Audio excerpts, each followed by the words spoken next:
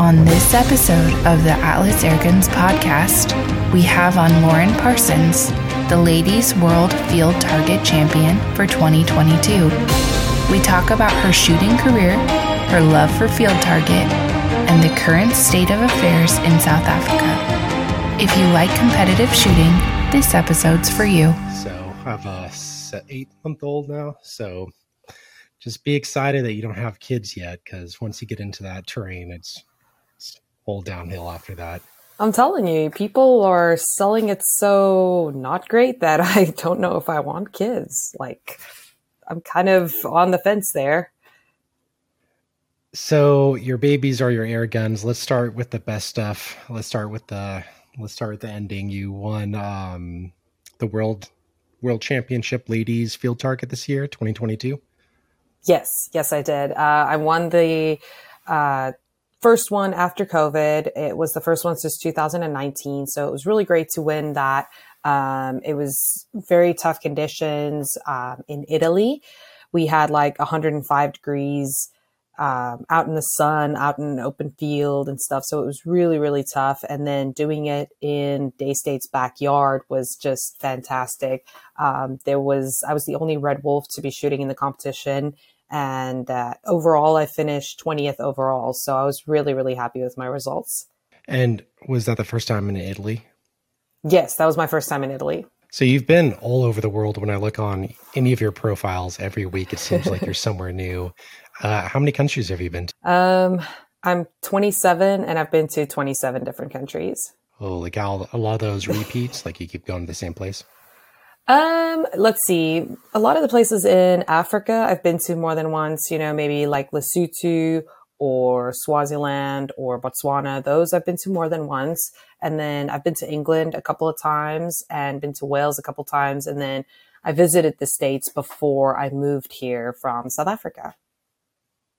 Yeah. So obviously you have an accent. You've gone to those places in the southern countries in Africa because you're from there. Can you tell us like where you're from and kind of the history of your life? Sure. So I am from South Africa. I started shooting field target when I was 7 years old. I wanted to go hunting because hunting is a very big and popular thing in South Africa. And my dad was like, maybe this firearm is a little too big for you. It was a 7x64. And, so he said, you know what, let's grab an air gun and see how you do. And I showed some real promise out in the backyard. And they were like, well, you need to find something a little more structured. And at that time, he got to talk to a couple of people out at a military base. And they kind of started shooting air guns. And one thing led to the other. And they found field target on Shooting the Breeze. Got to talking to a couple of people. And Nick Jenkinson and Dale Foster and Jamie, those guys flew out to South Africa and helped us get field target started in South Africa, which was really cool. So I got a big leap into it very early on. I was 7 at the time. Then following that, we hosted the World Field Target Championships in South Africa in 2009. And I shot in that. I was a junior, but it was an amazing experience to shoot in that and meet all these people from all over the world and people that I'm still friends with today. Continued shooting all through high school. And probably when I turned 18, it started to get real. I started winning, national championships in South Africa. I made the South African team, which for us, it's like official colors. And you get to represent your country. You're in formal clothing and stuff like that. So it's really cool.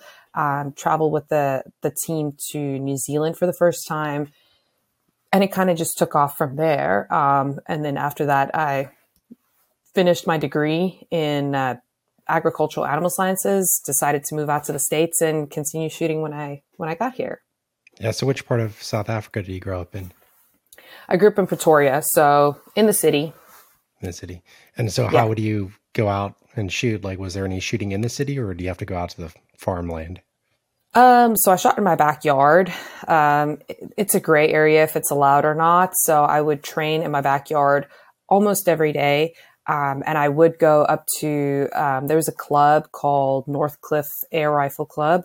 I would go up there. it was quite a ways away from my house, maybe an hour away. So I would drive up there after class, maybe once or twice a week, and practice there. And then we had a ton of shoots in South Africa. So I believe that the best form of practice is going to matches and having fun with your friends and learning from them instead of just training on your own in your backyard. And I believe that also attributes a lot to my success because I was able to shoot against people very, very frequently.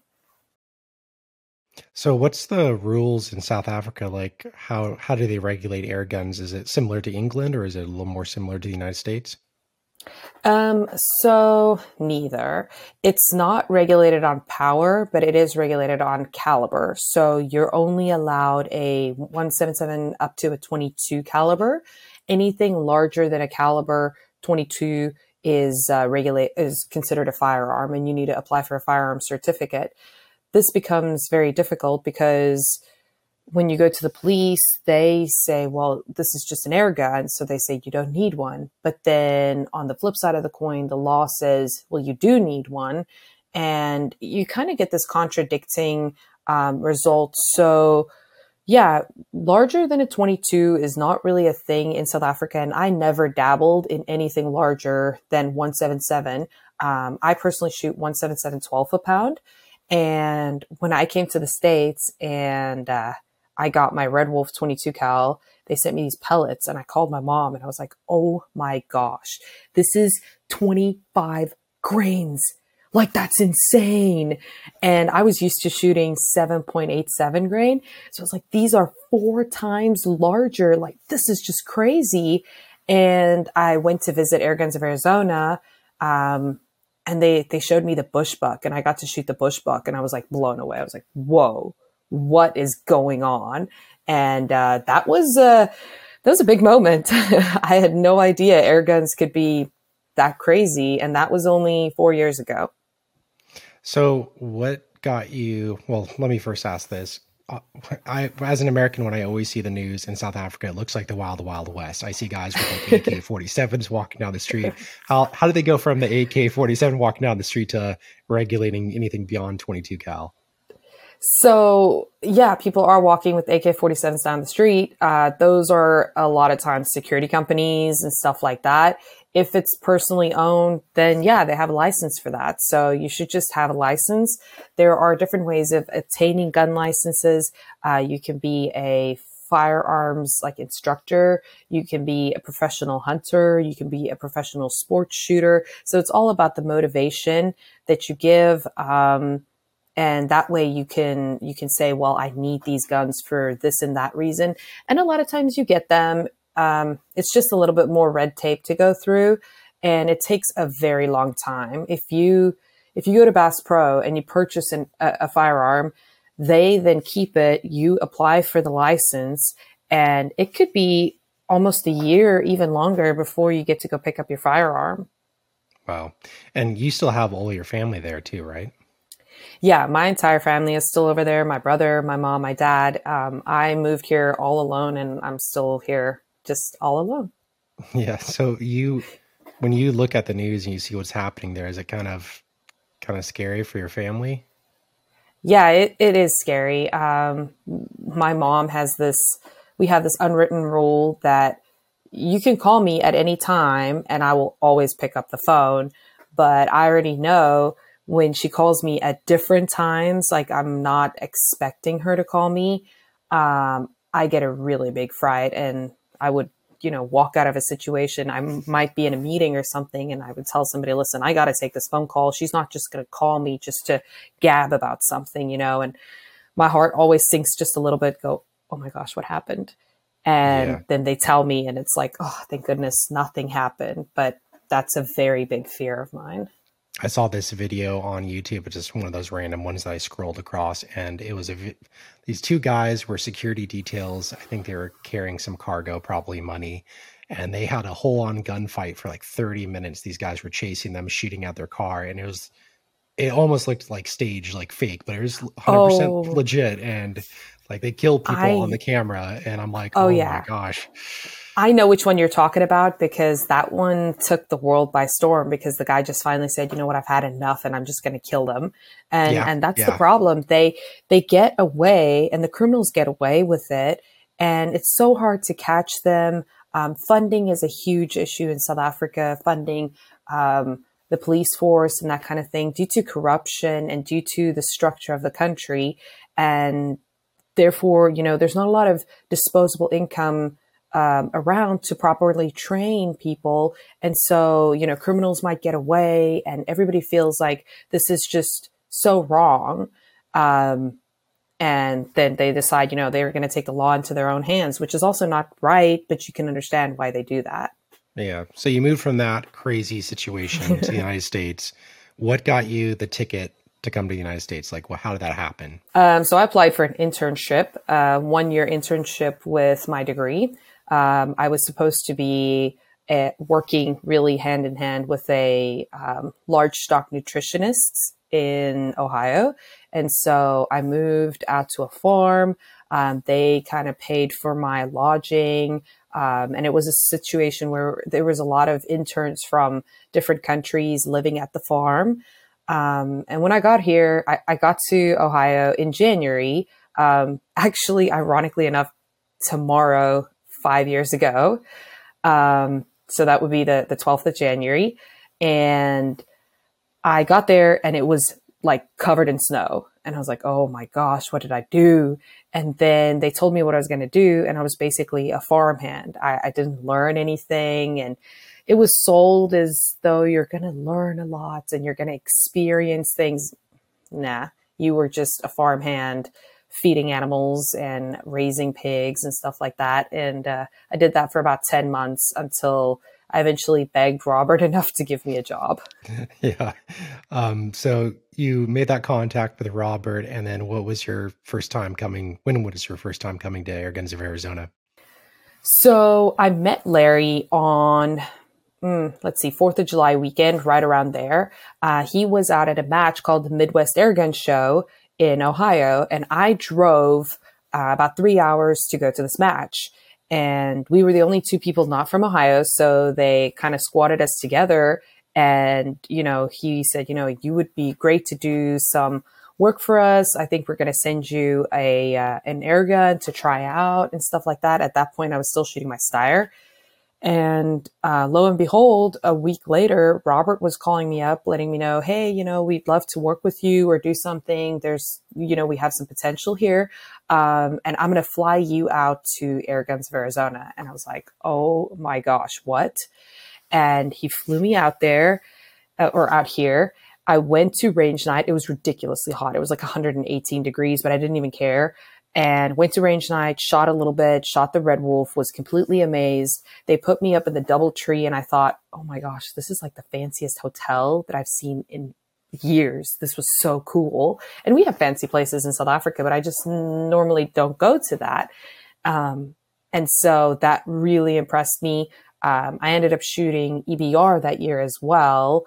And he flew me out here for that. And at EBR, I kind of had the talk with him and I was like, listen, it's October. I have to move back to South Africa soon. So, cause it was only a year visa. Please, is there anything we can do? And he told me, no, I'm sorry. We're going through tough times at the company.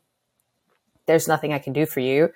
And I thought, oh no, this is going to be absolutely horrible. And a week later, he called me up and said, listen, we had a little something happen. We have to, what would you say to being our shipper?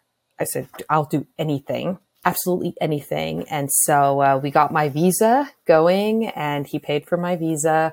And then I started off as a shipper, moved over to the purchasing department. And then I started off as a shipper, moved over to the prep department. And then shortly after that, I became the purchasing manager. Which have you liked so far? Because I know you're in the position now, but did you like any of the other positions before? Is there any attributes to those that you liked? Shipping, I didn't like very much. That's a very, very monotonous job, and to ship everything correctly. And we have a guy, Josh, that does our shipping. He does a fantastic job of that. And I applaud him, but I do miss prepping because you could shoot guns all day, every day. That was your job, is go get a scope, pound it up, shoot a gun, sight it in. That's a great job. That was awesome. I love that job. So yeah, there's probably 1,000 guys across the United States that would jump on that any right? second for Right? That's slave epic. wages. That's so cool. And they're like, okay, you have to go and shoot this, Rattler 357. Oh my gosh. And a customer ordered this scope. And it's like, wow, you have the best job in the world.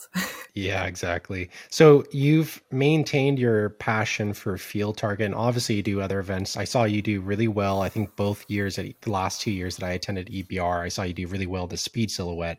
So it seems like you're trying to focus on that quite a bit for those events, but you've maintained your passion for Field Target all these years. How long have you been shooting Field Target?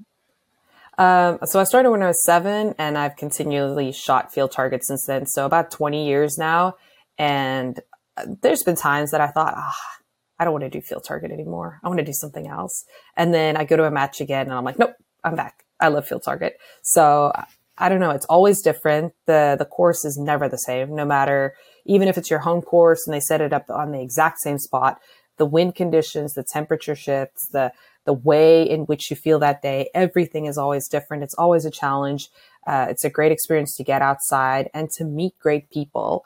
I've met some of my best friends through Field Target, and we have great times on the course as well as off the course, talking about our equipment or going to lunch or something like that. So I absolutely love Field Target for that reason.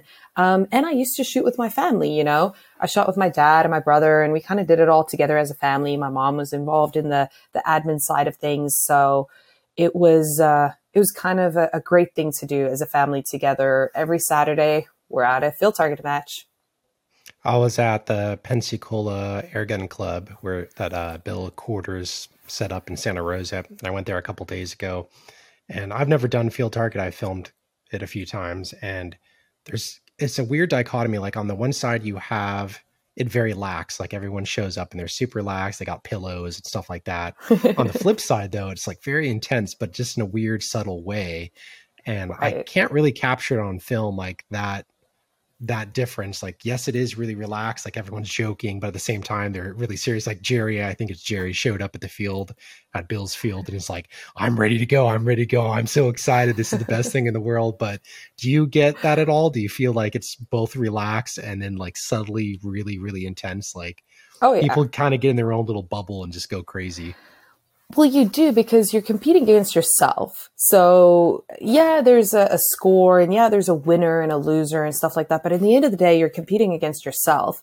And for me, like even a monthly match, it becomes, oh my gosh, like I have one coming up on Saturday, and I'm thinking, okay, I'm a little bit stressed over it because I've cleared the course one time before. So now I strive for that goal every single time.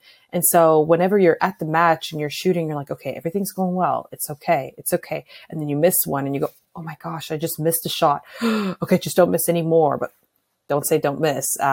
Say I have to hit all my shots from here on forward. And you're so focused on every shot, like that shot is going to determine if you win the world championship or not. And so when you get to Worlds, it becomes a little bit easier. You're not so psyched out because you've mentally prepared yourself. And that's also why I like to go to monthly matches, is just as a practice and a training and stuff like that. But I do still get super excited about it.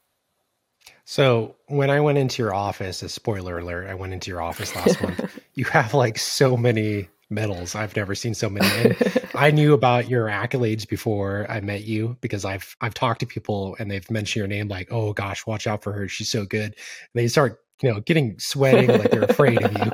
So how did you achieve all those medals? I mean, is that just the 20-year span? Is it certain tricks that you're doing, or what's the trick? Let's hear it. Well, I'm in the ladies class, so usually that's at a little bit of a smaller group of people. But no, all those medals are about a third of the ones that I have. I only brought over. There's like 50 there, so you got like 150 or something crazy like that. It's wild. I brought over all of my national titles, my log wins, and then all of the ones that I've occurred here in the United States over the last 5 years.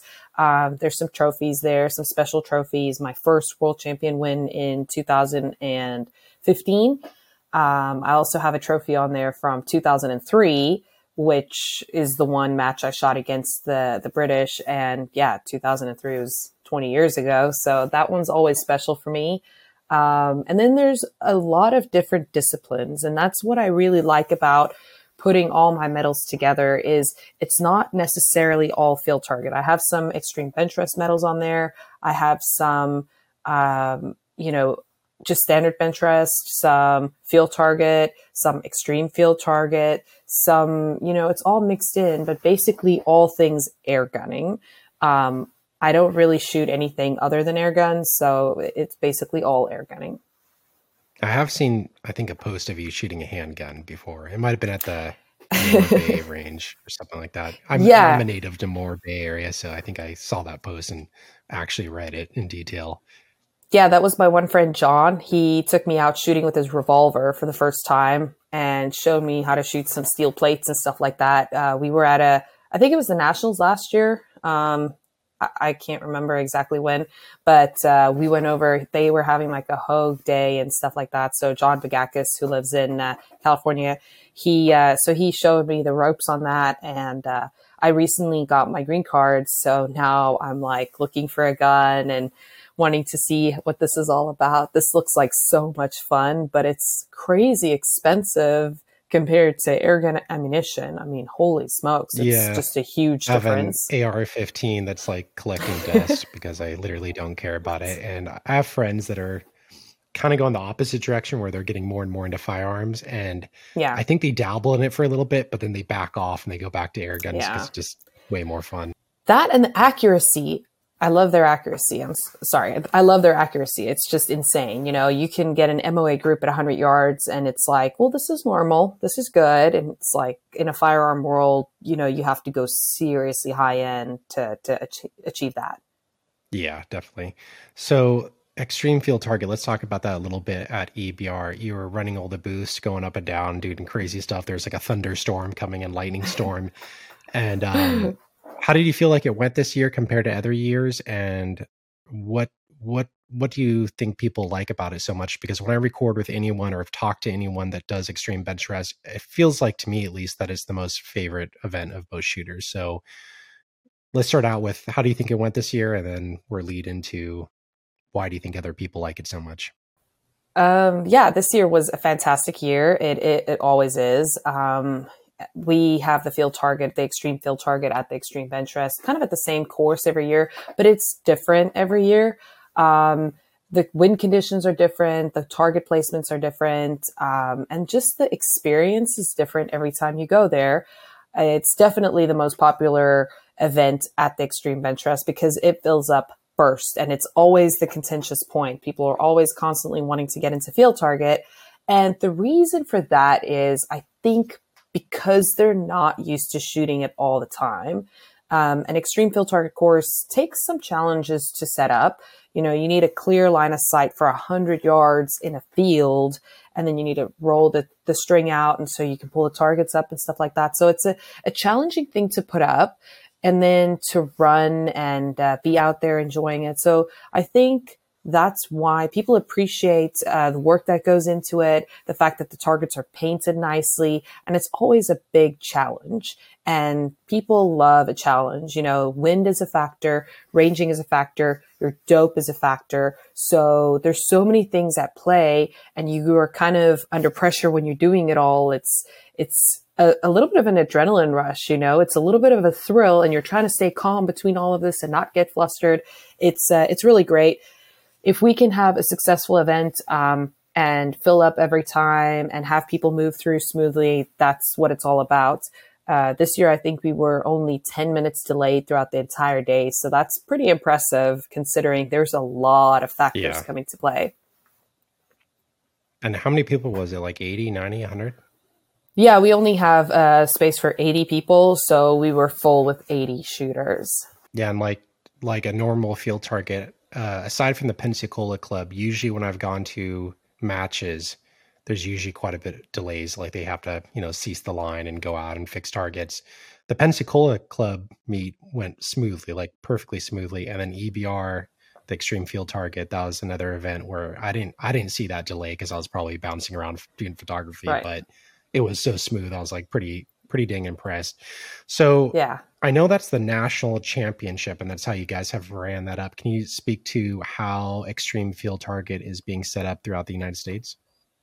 So Extreme Field Target has just been born. It's like a little baby infant, and I think it started crawling this last year. So maybe this year it might start standing up and walking slowly. But we're definitely not running. We're definitely not where regular Field Target is at all.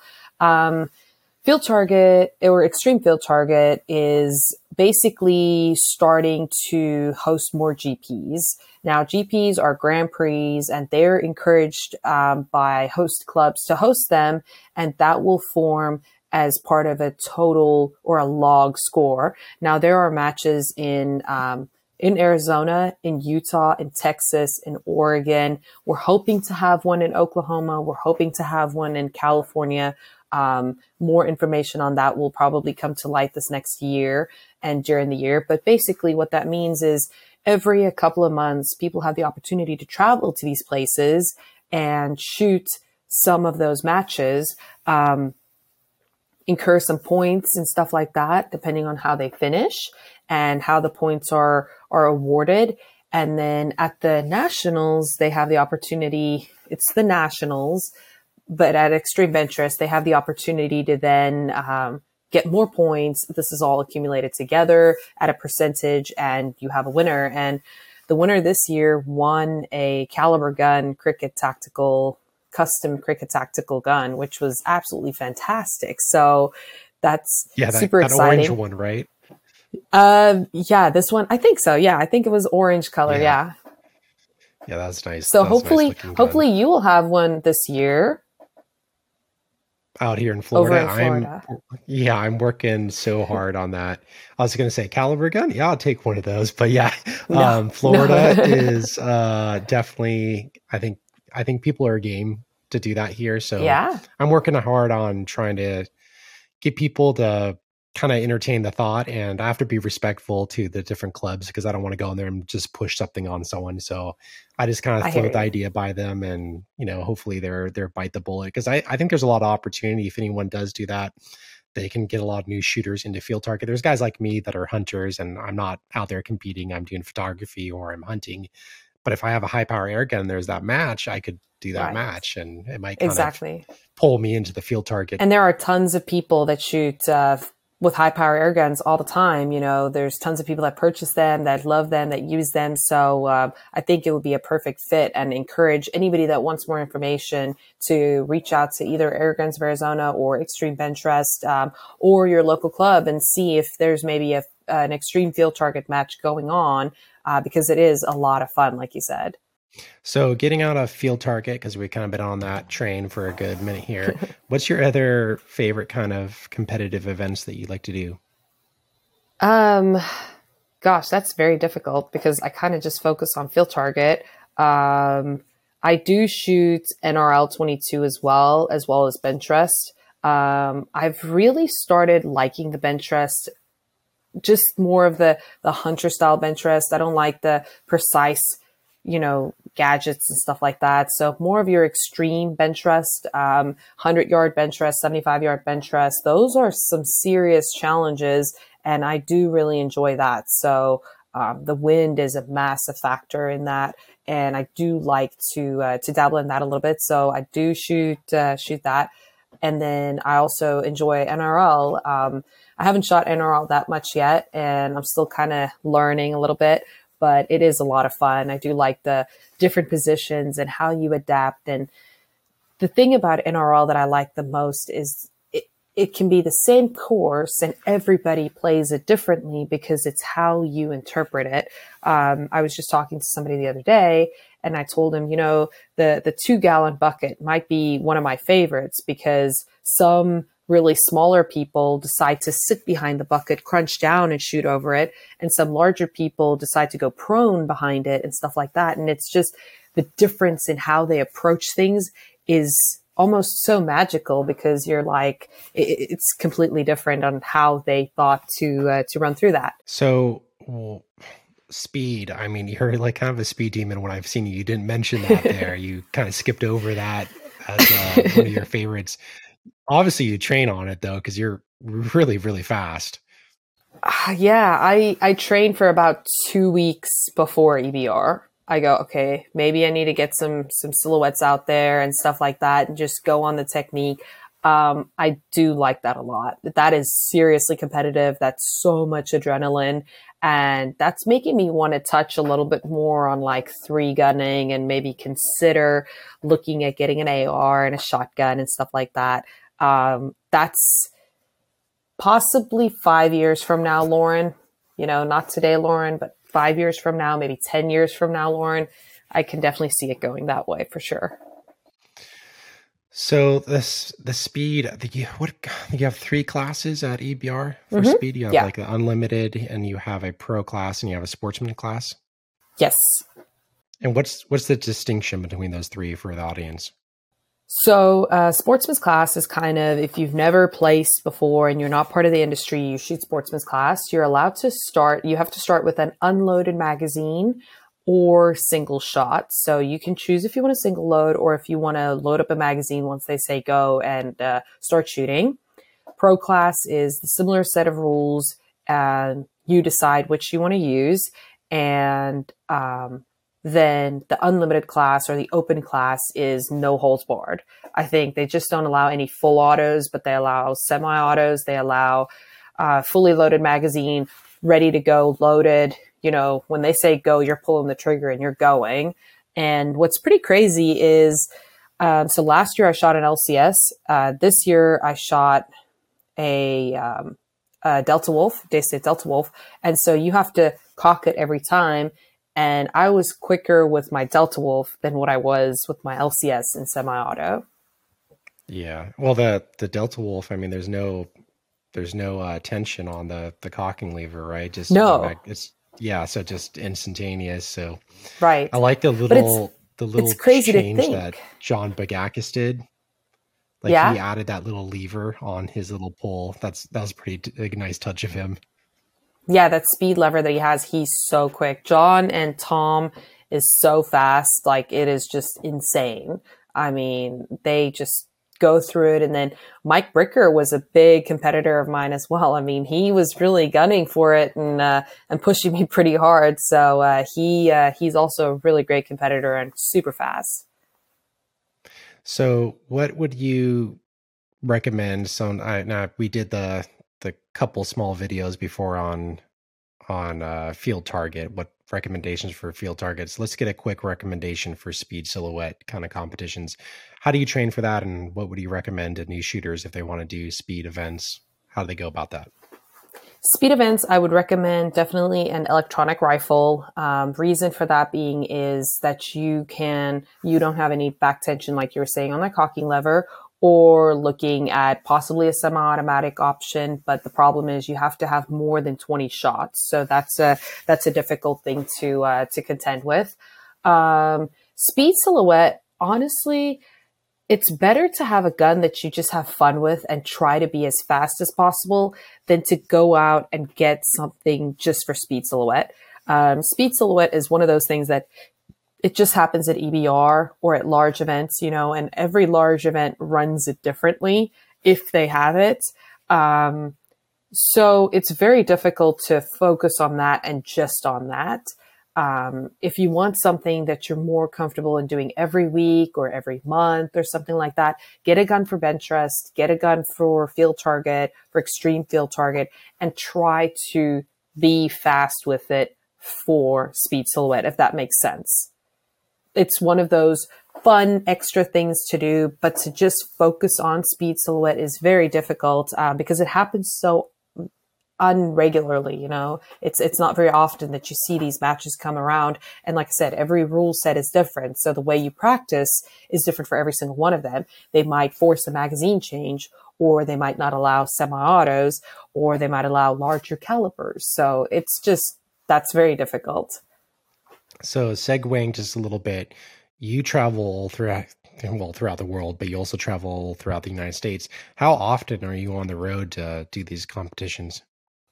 It depends. Depends on when the matches are, depends on how busy I am.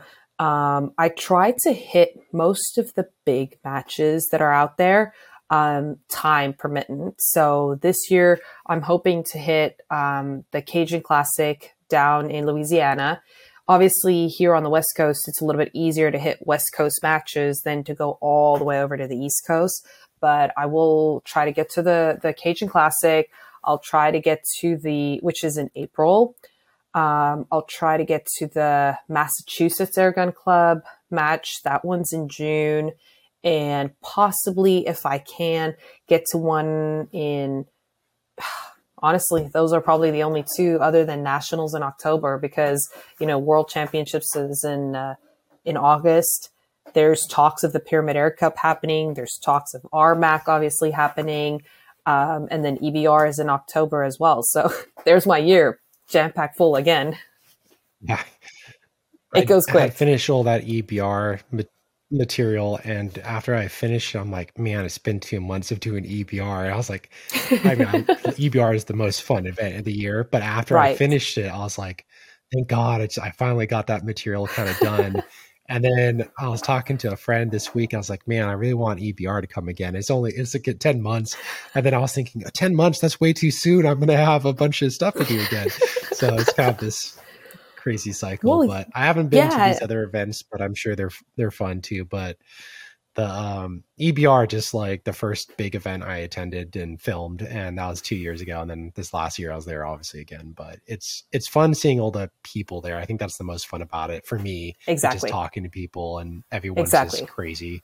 So, and that's partially why I go to all these large matches, all the big matches back east. I see all of my friends that I've made over the years. And a lot of these friends I made when I was still shooting for South Africa, getting to see them every year at World Championships. And that's also what makes me love Field Target that much, is because I get to see my small group of friends every single year, and they go to Worlds, and it doesn't matter. What's crazy about the Worlds is you're there and you're like in this little euphoria bubble. And the only thing that matters is what gun are you shooting, how well you shot today, and can I beat you tomorrow, yes or no? And it's just a fun camaraderie. But it doesn't matter if you have 10 dogs at home, 4 kids, if you live in a mansion, if you live under a bridge, what do you do for a living? Nothing matters. All that matters is what you're doing at the Worlds, and I love it. It's like a clean slate every time. And I've seen some of them, for the past 7 years going to these matches and to World Championships. And it's something I really missed during COVID. And I was really happy I went in 2022. And I will definitely go to South Africa this year for the World Championships in 2023. I think there's a lot of hesitation, and I've felt this in the past too. There's a lot of hesitation for Field Target because people, I think, identify, rightly so, before they go, oh, dang, this is going to be really challenging. So they just don't do it. And I think that if people met people that went to Field Target, would understand that, oh my gosh, this group of people they're good people. And I've been to, I think, like 3 events now, Field Target events, and every time I'm blown away by how nice the people are. So I would always just encourage people to go and spectate, because you'd meet the people and have a great time and probably take a little bit of that intimidation down. Definitely. Everybody is willing to help you out, willing to share their gear with you, share knowledge with you. I'm more than happy if somebody asks me on the side and range, hey, teach me how to range, or how to do this or how to do that. I'm more than happy to help anybody out. And yeah, like you said, it is really intimidating, but more times than not, I hear people say, oh, I should have done this 10 years ago. I should have done this 5 years ago. I should have done this 2 months ago when I thought about it. And all too often you hear that. So I would encourage everybody out there, if you're ever thought of shooting field target or shooting any air gun for that matter, go out and shoot. It's a ton of fun.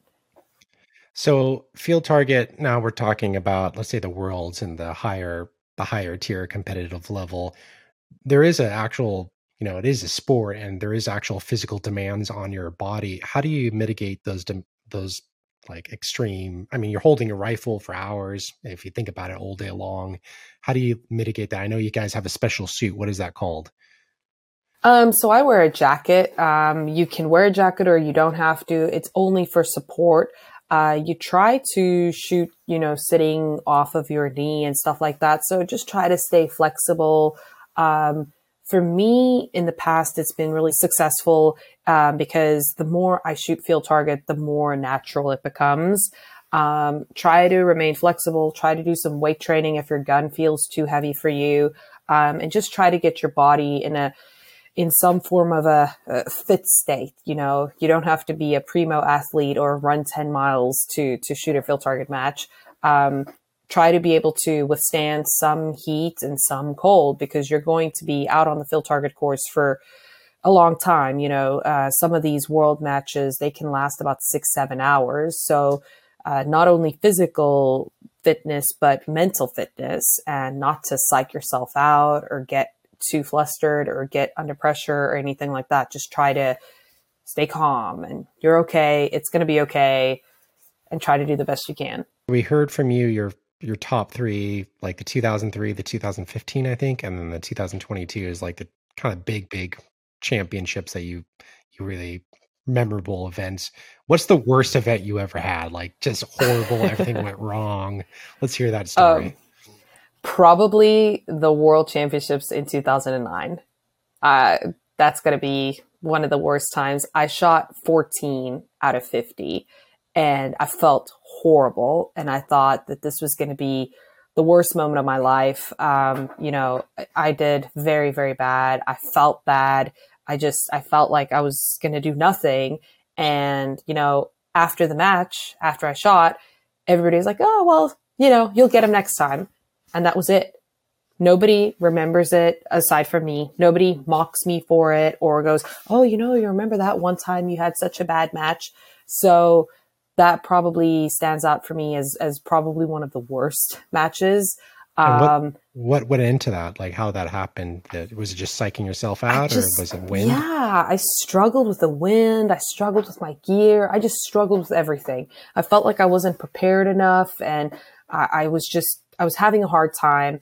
And come to find out, everybody else was also having a hard time, but we say you have to, it just sucks. So just embrace the suck and mitigate the suck. That's just what you have to do. You have to roll with the punches and not psych yourself out mentally. That's a very important thing. And, you just, even if you're having a bad day, have a little bit of a better day than everybody else. Then you'll be okay. Just thinking back, I thought in Italy this last year, oh my gosh, it was like the worst thing ever. I was missing 3-4 shots in a row. What was going on? So for me, that wasn't a seamless, fantastic match. Yes, I did better than everybody else in my class, but I didn't, for me, have a brilliant match. And that is still a big takeaway for me. That's still that could be improved on and refined a little bit better and do a little bit better. So if you're a novice, like you're someone like Tristan that's never done it. I mean, I go to a field target match and I get a gun, let's say a Red Wolf, and I go out there. Realistically, should I be like 7? Like what should the audience kind of expect for the first time? 6, 5, 4, 2? Depends on the course, honestly. It could be a crazy course. It could be a super easy course. Expect to have fun. That's what you should expect. You shouldn't expect a score. Doesn't necessarily correlate to how much fun you're having or how good of a day you've had or how bad of a day you've had. The score is just one way of saying who hit the center paddle the most times. That's all it is, so I would say for a novice, don't have an expectation, because more than likely, if you do, it's like buying a car, right? You never feel like you got a good deal. You always feel like, oh, I could have gotten a cheaper one, or I could have gotten a better deal somewhere else. So don't have any expectations. Don't think that I should hit 20 or I should hit 15 or something like that. No, just go have fun. And the next time you go out, don't try and improve your score. Try and learn something new. Try and talk to a new person. Try to have a new experience. And that way it'll continue to remain fun for you. And you won't be too hard on yourself just based on the score. Okay, so I hear you saying 7. 7's the magic number. I have no, not 7. Not 7.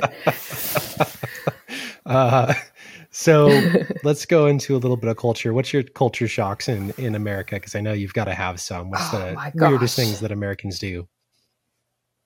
Like, why do you need an entire gallon of Mountain Dew at 7 a.m. in the morning? Why? Why, guys? Why? I don't get it. Okay. Also, I mean, I like ice. You know, being in Italy, they don't have anything ice. But why does the ice need to fill up the entire container? And then you have like this little bit of soda in there because you just need all of the ice in the world. That was like another culture shock to me. And there's fast food everywhere. Like, it's pretty crazy. It makes it really hard to cook, and it makes it really hard to want to cook because there's just so many easy options and it's so affordable. Go to McDonald's and it's like $6. Whoa, I can't cook a burger for $6. Yeah. So what's your favorite thing to cook? Favorite thing to cook? Oh, gotta be steak. Hands down steak. I love steak. I'm from South Africa, a meat loving country, a hunting culture. So it's gotta be steak. Did your dad hunt in South Africa? Yeah, this last time I went over there, we went on a family hunting trip again, and it was a lot of fun. I shot a blue wildebeest and a nyala, and it was a great time, honestly. Yes, we ate the steaks as well.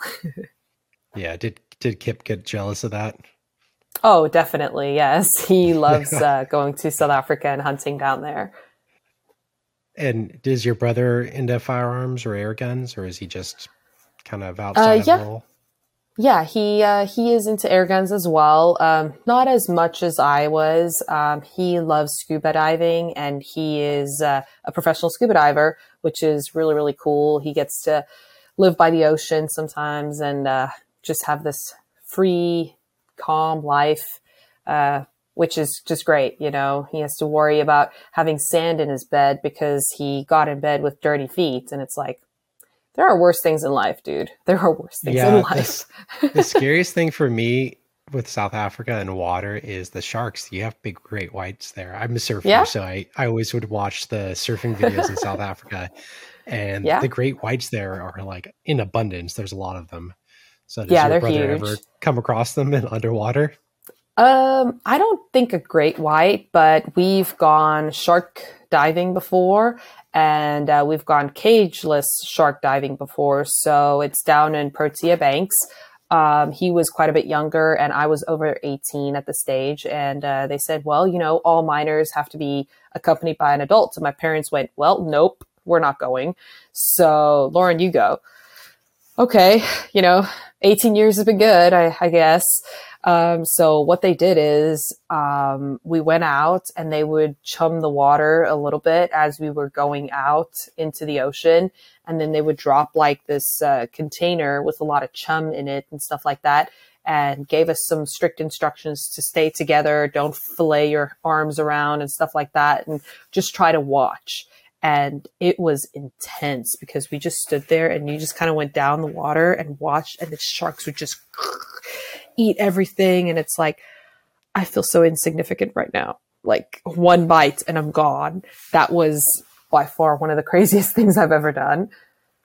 Yeah, because there's always the videos of the sharks eating the shark cage, or biting the shark cage rather. And I'm always thinking, you know, why don't they do that to the people free diving? But it must be kind of a curiosity thing. They're nibbling at it, but I don't know. Yeah, I think it's a curiosity or something. My brother would know the answer to this. He loves sharks, and he's like an aficionado. So I thought it was kind of cool to dive with them. Now, being a little bit older and knowing what I knew then, well, what I didn't know then, I probably wouldn't do it again. I like my life now. And so you were I'm in good. animal agriculture? Yes. So that's like sciences. And what made you go into that field to begin with? So I wanted to be a vet. And being from South Africa, they have strict quota systems there. So I had straight A's through school. I had really, really good grades, but being basically my skin color and being Afrikaans and stuff, they only accept like 9% into the veterinary school there, and I didn't get accepted. And so I was really bummed about it. And I said, next year I'll try again. So I started studying something that would be a segue into that. And actually in 2015, I got accepted for veterinary sciences. I got accepted a week after I won my first world championship title. So I went home and I was stuck with this conundrum, do I give up shooting? Because you can't shoot and be a vet at the same time. It would have been impossible. I would have had to sell my gun to afford a place to stay and stuff like that. It would have been a tricky situation. Agriculture, I could study agriculture and still continue shooting, still live at home and stuff like that. And so that was a very, very tough decision. Some of my friends, chose to study and become a vet. And I chose to continue to shoot and do animal sciences. And I was like, I think I'm going to do this for a little bit longer. I don't regret it ever. They just finished their degrees this last year, and I've been living in the States for 4 years. So it's completely different life paths. I always knew that I was going to leave South Africa. It was never a shock to my parents or anybody that knew me. Oh my gosh, no, I was always going to leave. It just depends on where I went. Right. What was kind of the inception of that feeling that you wanted to leave? Like, what made you so determined to leave? Just liked everywhere else. And, I saw my parents while I was growing up, they both worked and they still both work, and they work their butts off. I would take a transport home and have aftercare and stuff like that because both my mom and my dad had full-time jobs. They would continue to try the best they could. And we were okay off, we weren't super well off, but we were comfortable. And I thought, okay, you guys are really killing yourselves. And people started talking about retirements and stuff like that. And, my grandmother, she worked until she was like 72. And I always asked her, why did you not retire? And she says, well, I could afford it, but not really. And that was a big thing for me. Like, what is your quality of life if you can't move forward? And basically how they explained it to me was because of inflation and because of a bad economy, everything just kept on going backwards and backwards and backwards and backwards. And you would never get out of the situation. And that was a big thing for me. And I thought, is it the same way everywhere else? So that was a big thing for me. Then the security is just crazy. We were trained, by my parents and stuff to stay in our rooms if anything would ever happen. And there's constantly scenarios and constantly talk about, well, what happens if they break into the house? Well, what happens if you get trapped in your car? What happens if somebody follows you home? And not because it's these crazy situations that we see about in movies. It happens all the time. Meeting a friend and she's like, listen, I have to tell you something. I don't feel well about it, but I was just raped last week. It's like, oh my gosh, that's horrible. I went to a school briefly close to my house. The school was like 500 yards away from my house, and I refused to walk. I waited like 3 hours after school for my mom to pick me up because I was too afraid to walk. It was a small path, and we lived in a pretty good neighborhood. We didn't live in a bad neighborhood at all, but there was this one section that you had to go by, and I was just deathly afraid being a girl alone walking And I thought, you know what, this is not quality of life. This is not where I want to see my kids. This is not living. This is just being. And I wanted to live. So I always said, you know, I would leave. And I know a lot of people say, you know, here across the United States, you know, it's going really bad and stuff. But until you've lived that, I don't know, man. I don't know. It's a pretty good place that we live in here. And I feel very, very fortunate to be here compared to South Africa. Yeah, you got the American flag on your chest. Yeah, you like it enough to represent. Yeah, that's really cool. It's scary. It really is. I did MMA as a kid as well, just as self-defense and stuff like that. And it's constantly a fear, and it's not something. It's not cool. It's not fun. I would hope to move my parents over here and stuff like that. There's a lot of people moving out of the country, and it's just for various reasons, you know, either they got a better job, or they want a better life for their kids, or they want a better life for their parents. But everybody has their reasons for leaving the country.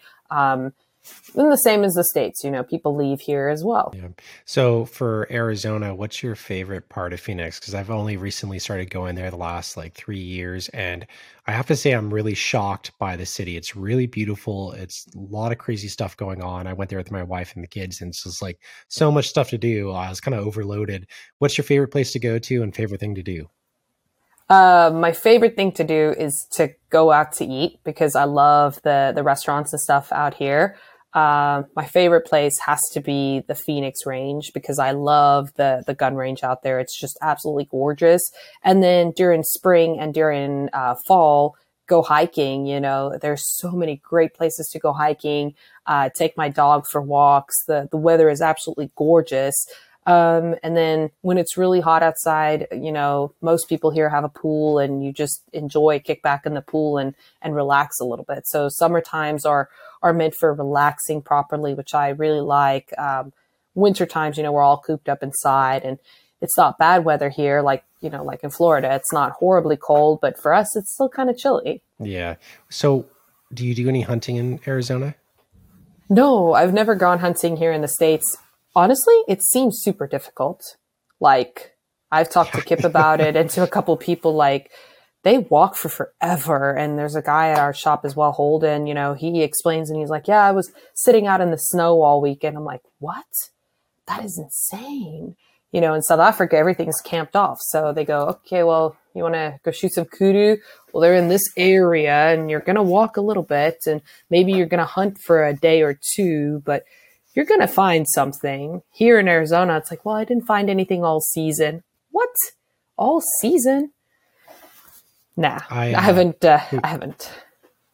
I moved from California to Arizona. I think most listeners know that. But in California, ironically, the one thing I have to give them credit for is their brochures for hunting for the year were kind of semi-easy. I mean, not easy, but semi-easy to navigate. Florida is a little different in that if you hunt a WMA, that's a wildlife management area, each one has different regulations. So you have to be very specific to that one location.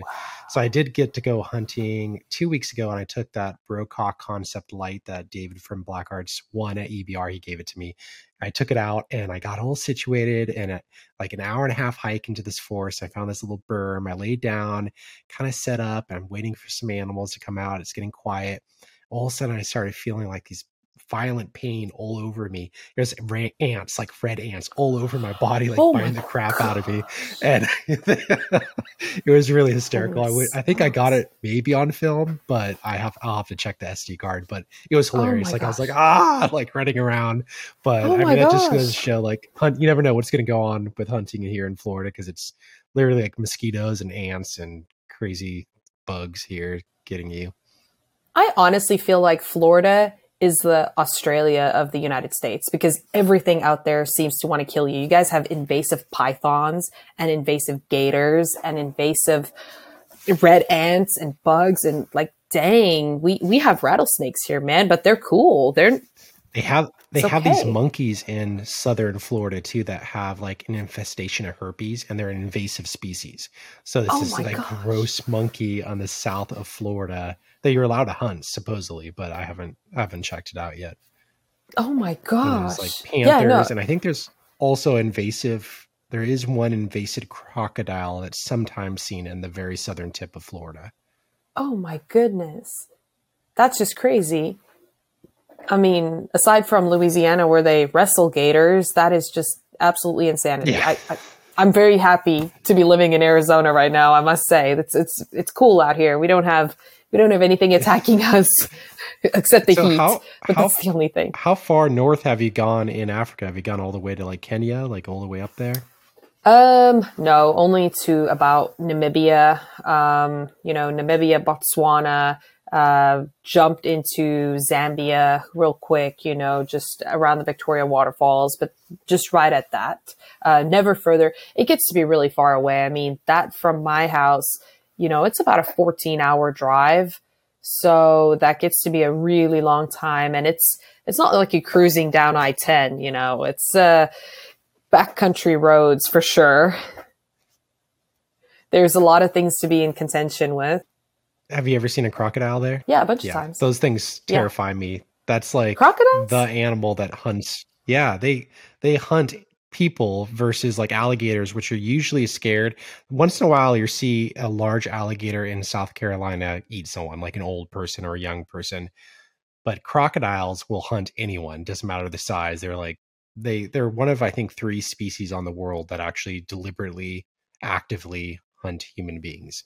It terrifies me. I'm like, oh my gosh. Yeah.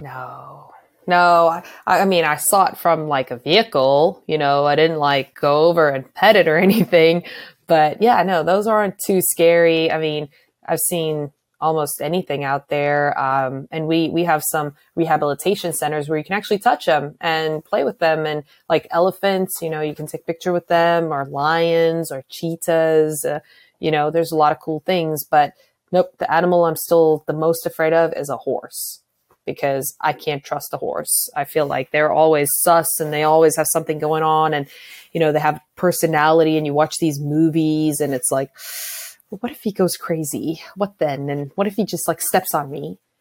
They say they're like big dogs, but that makes you I don't know about that.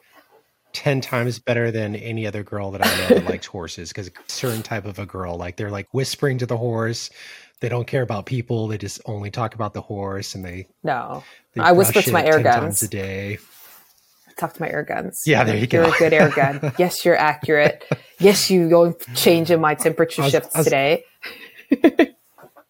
I was gonna say you should, with your accent, you could totally be like the modern day Steve Irwin and just boss with some crocodiles. But if you do that, just don't go swimming with stingrays, because that's how you go out. It's not by the crocodile eating you, but it's the stingray getting you in the heart. Very unglamorous though, right? I mean, talk about an anticlimax. I always thought he was going to go down with I thought he was going to get eaten in half by a crocodile, but nope, there's the stingray. Right.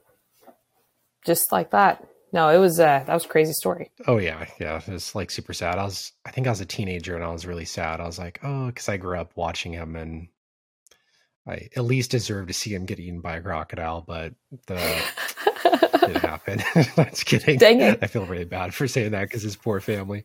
Anyway, well, I think we've come to a close here, and thank you so much for coming on the Atlas Airguns podcast. And if anyone wants to follow you, where can they find you?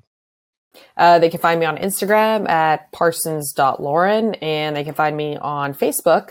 And they can also follow the Airguns of Arizona YouTube channel. I do share some knowledge over there and give some tips and tricks. And if not, you can find me on the gun range, because I'm literally always there.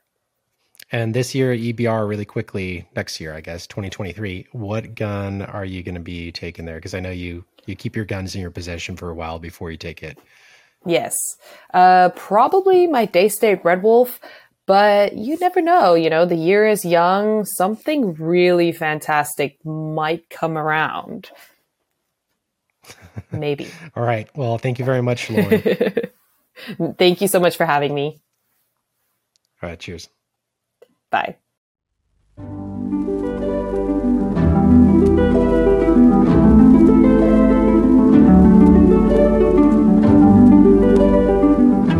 Thanks for listening to another episode of the Atlas Airguns podcast. Make sure to like with a 5-star rating, share, and subscribe. Have a question? email atlasairguns@gmail.com.